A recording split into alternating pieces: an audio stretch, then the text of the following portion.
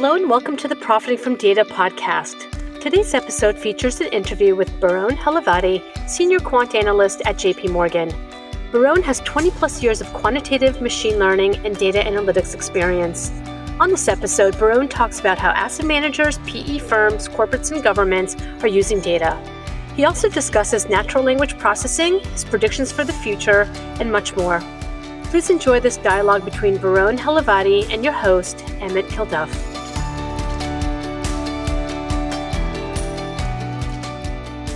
Barone, welcome to the show. Yeah, hi, thanks for having me. You're based in Sydney, Australia. Has your data and analytics career ever called for you to move abroad? Actually, yeah, I've been invited numerous times to relocate for the business into different parts of the world, like New York or London or even Hong Kong or Japan. And each time I've been reluctant for family reasons and sometimes getting quite nervous, especially post-GFC when there was a big restructure going on. But we held our ground and thankfully we got to stay in Sydney and enjoy all the lifestyle benefits of being in Australia. Very good. Let's jump into the meat of the podcast, which is all about profiting from data and use cases and so on. So given where you sit, really like to understand your view of how buy-side firms are using all of this new alternative data. Actually, we've seen a massive increase in interest in alt data. What we've done is at all of our quantitative macro conferences that we host around the world for the last 3 or 4 years, we've been asking our guests to fill out a survey during the event to talk about how they're using alt data and what they're seeing and so on, so we can get some direct feedback. And every time the use of alt data has been increasing, but mainly in limited ways. We've seen generally 1 to 3 or 1 to 5 data sets being explored by the buy-side clients. And are there specific categories or use cases you're seeing? Well, the biggest category, I think, is natural language processing, but we're seeing interest in all forms of different data, be it the satellite imagery and mapping data to location data and Google search trend history, and even the retail stock picking websites and forums and chat sites and so on, as well as Twitter and the like. I mean, you sit within the quantitative team. Do you think NLP is predominantly used by quants or also discretionary and other types of asset managers? If you think about quantitative processes, they've historically always only ever looked at the numbers, and they've left quite a lot of detail on the table in terms of what's available from analysts, from company management, from reporters, and so on. So having access to natural language processing is a natural addition to any quant process, I think. But what we're also seeing is traditional fund managers are getting swamped with data. There's, 10 to 100 analysts covering every stock, and no one has time to read all of their different opinions to see which one actually has any insight over and above the market view. And so we're seeing a lot of traditional fund managers starting to look at alt data and NLP, especially to try and help manage that data volume problem. For NLP, are you seeing most funds do this in-house or seek an outsourced solution? It's the classic question of buy versus build, I think. What we've seen is if you want to get up and running relatively quickly, then obviously it's faster to buy a vendor solution, and there's a myriad of different vendors offering all sorts of analytics. And some of them are more advanced than others.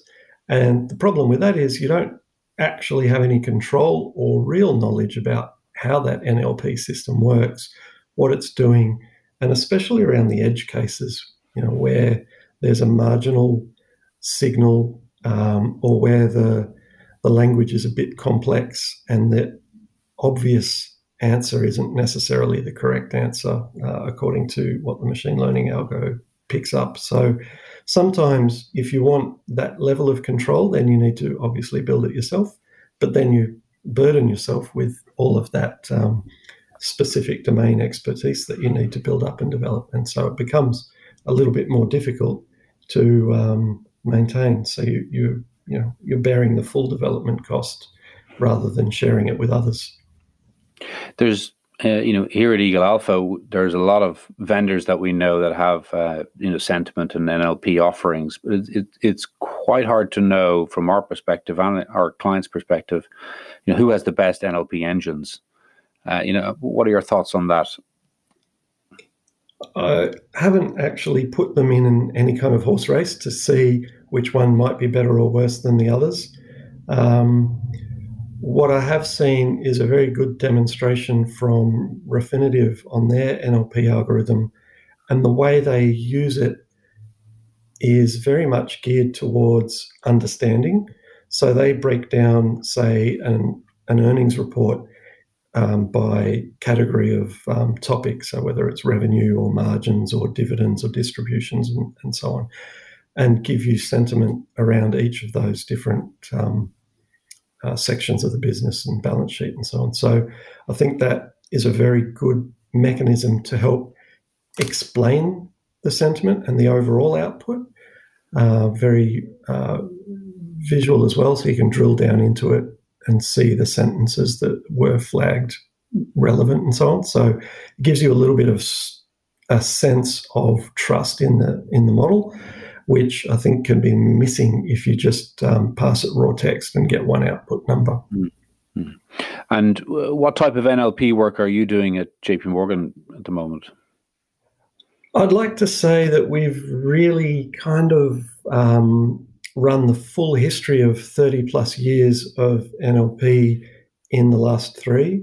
So we started off with the traditional machine learning approach before GPUs of just counting bags of words and counting term frequency and so on. And then we quickly switched on the word to vec approach and had a look at that. We then looked at the way you process data and natural language. And one of the traditional things is to take long sentences and remove all the stop words, the common, at, then, this, the type of words that don't add any meaning to the overall sentence. And what we found when we looked at what was left is key phrases. And what we thought was we would isolate these phrases, and we call it the Smart Buzz framework, where we train a word to vec style algorithm, but on phrases. And that phrase to vec approach gives us quite a little an edge, we think, in how we analyze text. Things like the classic one that we look at is free cash flow. If you feed free cash flow into a standard NLP algorithm, it's 3 separate words and they don't carry that much meaning. But when you combine them as free cash flow, then it has a whole new meaning, and it's very specific to the finance industry. So we think using a combination of general machine learning and then fine-tuning it for finance is definitely required. And so we've extended beyond the phrase to vec, and we've had a look at some of the BERT packages as well, like FinBERT, and FinBERT gives you some sentiment scoring algorithms that are being pre-trained on financial sentences as well. So they take into account double negatives and that kind of thing as well. So it's quite helpful. Very good. NLP was one area you mentioned. You mentioned also Google data, search data. Could you give some examples of how that's being used? Yeah, so we're actually using it in one of our COVID index, for example. So when COVID hit, we wanted to build up a model, an understanding of what were the implications across various signals, things like the Google Trends, what are people searching for, as you mentioned. But right away, we came into a little bit of a bottleneck with Google Trends. You can only typically put 5 terms in, and you can only get a couple of weeks worth of data back before it starts to shift into weekly timeframes or monthly timeframes and so on. So it really becomes quite limiting. especially if you want to have a look at high-frequency daily data. And so, we found out about your search management tool that Eagle Alpha's just put out, and we started using that to manage the search terms and the history. And we found that's a really good way to use Google Trends and get higher grained and longer running histories. So you mentioned COVID-19 as a use case. How else are you thinking about using Google Trends data? So we're also thinking about looking at macro data as well. So using it as like a country or sector timing tool. So look at the different trends across different countries and seeing, which countries might be more in favour or out of favour, that type of thing. Something we'd need to also think about in terms of a sentiment view, combining it with news and other analytical sources as well. It's actually interesting. We recently hosted a talk at our Quant conference, and one of the speakers presented some research on the efficiency of markets, and he showed, this was Talis Putnans from the UTS, showed that the market efficiency was increasing over the last few decades in terms of stock level efficiency. So, buying and selling individual securities has become very, very efficient, but the market has become less efficient at macro timing, so country allocation or sector allocation. There's still a bigger opportunity there. And so that's, I think, where some of these tools like the search trends can help give you a better edge at the macro level. Do you think Google Trends data or other forms of data could be useful for the US election? Yeah, I do. And Google Trends is a very good source, but obviously that's just what people are searching for. It's not what they're writing or what they're reading. And so I think as much information as you can glean from what people are searching about, you really need to also look at the answers that they're seeking to get an understanding. So I think it's important to have access to a news feed. Headlines are a good start, but I think full text news is worth paying for. And then there's also, the Twitter feeds and other social media sources. The problem with using those sources is you quickly get drowned in data. And so having a tool like Sprinklr that can be used as an aggregation portal is probably quite worthwhile. And, in terms of data, you're based in Australia, obviously in APAC. What sort of differences have you seen or between data sets available for APAC macro versus EMEA or North America? There's quite a bit of a difference on the legal structure of what data is available, because different jurisdictions have different levels of consumer and personal protections. So the Europeans are quite strict about protecting the personal details, the right to privacy, the right to delete, and those types of things have become quite prevalent. They're less so in the US, and then parts of Asia are even less stringent. So there's big differences about what you can get access to based on that type of openness versus privacy protections. And so you've seen a lot of use cases over the years. If I was to ask you, what's the best use case you've seen from an asset management perspective, what would you say? It's hard to nail down one. I mean, we've been looking at quantitative investing I've been with JP Morgan for 15 years and Barra for 7 years before that. Both of them were very quantitatively driven ways at looking at investments, always data driven. I think because of that long history of risk management, one of the insights that I think is quite innovative was Northfield added daily news reading algorithms to their risk models. And so they modify the single stock marginal risk levels based on the news feeds of those stocks, so that they adjust their risk models almost in real time, like on a daily basis, based on reading the news. I think that's quite an innovative solution that I haven't seen picked up by any of the other risk models. And then, more broadly, I think bringing NLP into an investment pipeline as an adjunct to earnings-based signals, I think that's going to be quite beneficial, and something we haven't looked at personally, but I think using it from an ESG angle for fraud detection or red flag signaling, I think you can pick up some interesting insights using some very carefully crafted natural language processing in that area. It's interesting you mentioned ESG. We actually have a half-day mini conference on ESG tomorrow, and the whole theme is using data to create signals, as opposed to buying signals built from vendors that are well-known vendors that are selling ESG signals. So a lot of our clients want to get access to the data themselves to create their own signals. Is that consistent with what you're hearing? Yes, it is. But part of the problem then becomes processing all that data, and quite frankly, PDFs are probably the worst way to share data in the world. I really have a pain point around PDFs. I think they should be banned for financial disclosures, and we should stick to other forms of text encoding.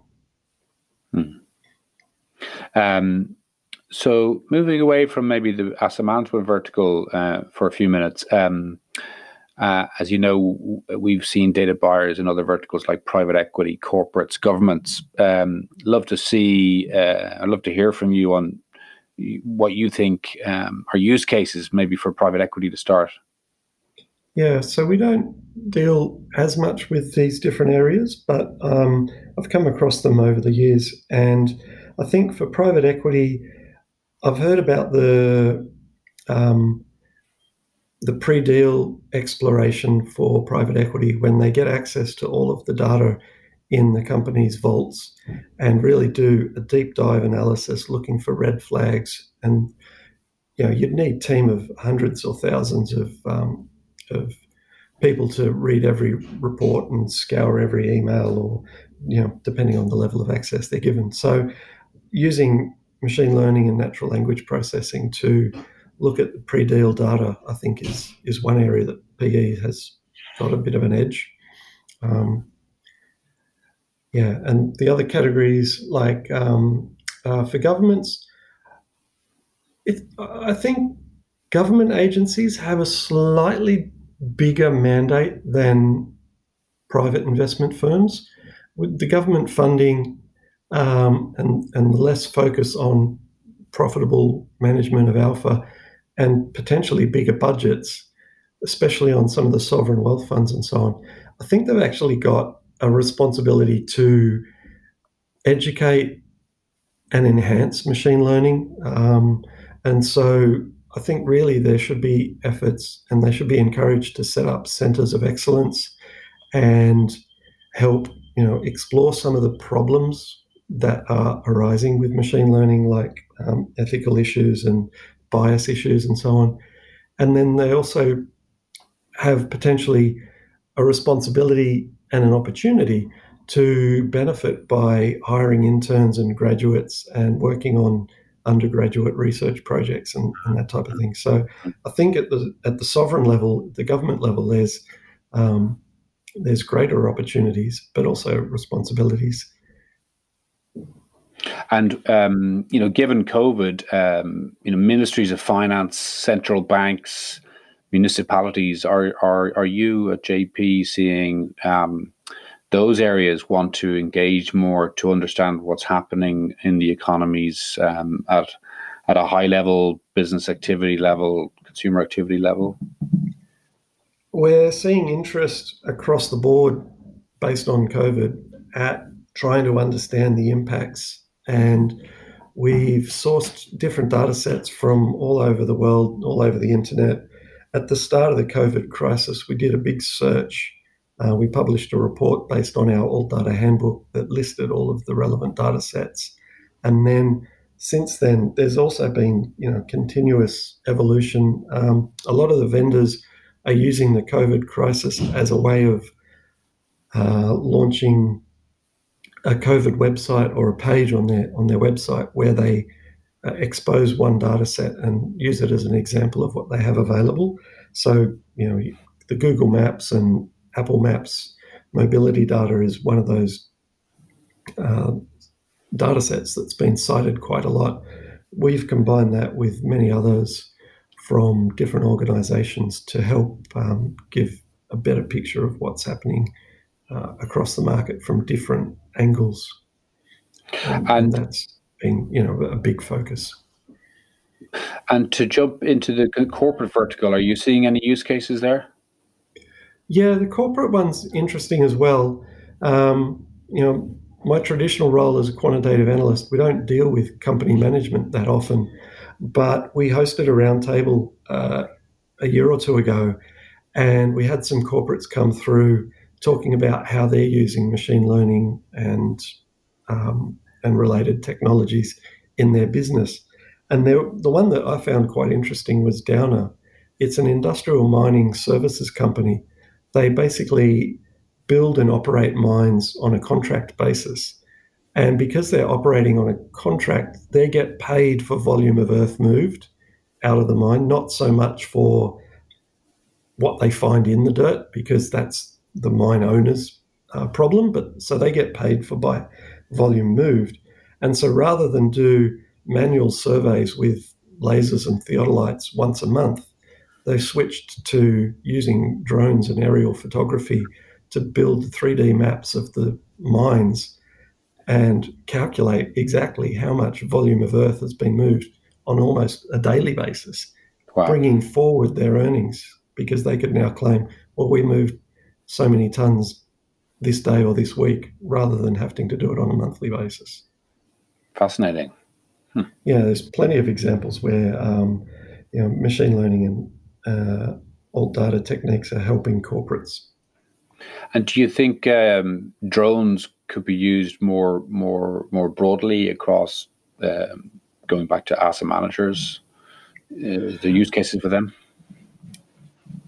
I think the use cases are a little bit more limited. I think because drones are fairly niche, they don't have a good range. What we've seen potentially more interesting at the asset manager level is the aerial photography that's getting much higher resolution and much more detailed and much more frequent.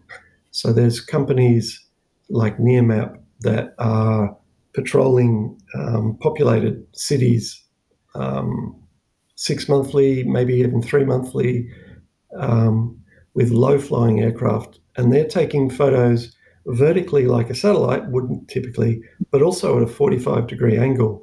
And that way they get height data, which can be useful for measuring the heights of buildings as they're being built and development activity and so on. There are plenty of other examples, but they're less applicable to finance, like counting pools or measuring the color of a pool in an area of a city, and saying, all right, well, this area used to be all blue pools, now they're all green pools. The wealth and level of activity and financial support in those areas is probably decreasing. So maybe the wealth in that area is changing. So it's not directly applicable to maybe portfolio management on a short-term basis, but there's as many ways to use alt data as you can imagine. The problem is, I think, trying to match what is possible with what's relevant. Agreed. And as we look ahead, Barone, what sort of new use cases?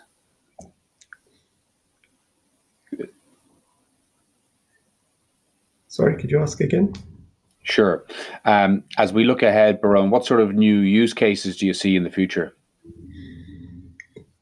Oh, crystal ball gazing, always fun. I think the pace of development in AI and machine learning in general is just going to continue unabated. If you're interested in machine learning, you have to stay relevant, you have to stay current. It's a big effort to stay in ahead of the curve. You need to read a lot to find out what is possible. You can spend 3-6 months building a process only to find out that there's a open source package that does exactly what you want, and that takes 3 minutes to install. So I think what's possible is going to continue to grow and advance at an amazing pace. Natural language processing is a massive area of development and effort by some really large players like Facebook, Microsoft, Open Learning, which is part of the spin-off from Facebook. So natural language processing combined with databases of knowledge, like knowledge graphs and so on, I think embedding knowledge into a natural language algorithm will help it understand more about the things that it's reading about. So I expect a lot more development in that area. And then how that approaches and infiltrates into the investment process, forecasts of all manner will become more automated and potentially more accurate with more sources of data and supporting data algorithms. There's a lot of mathematicians and so on working on better forecasting models as well. So it's quite exciting times. And what about NLP on voice as opposed to textual documents? Have you any thoughts on that?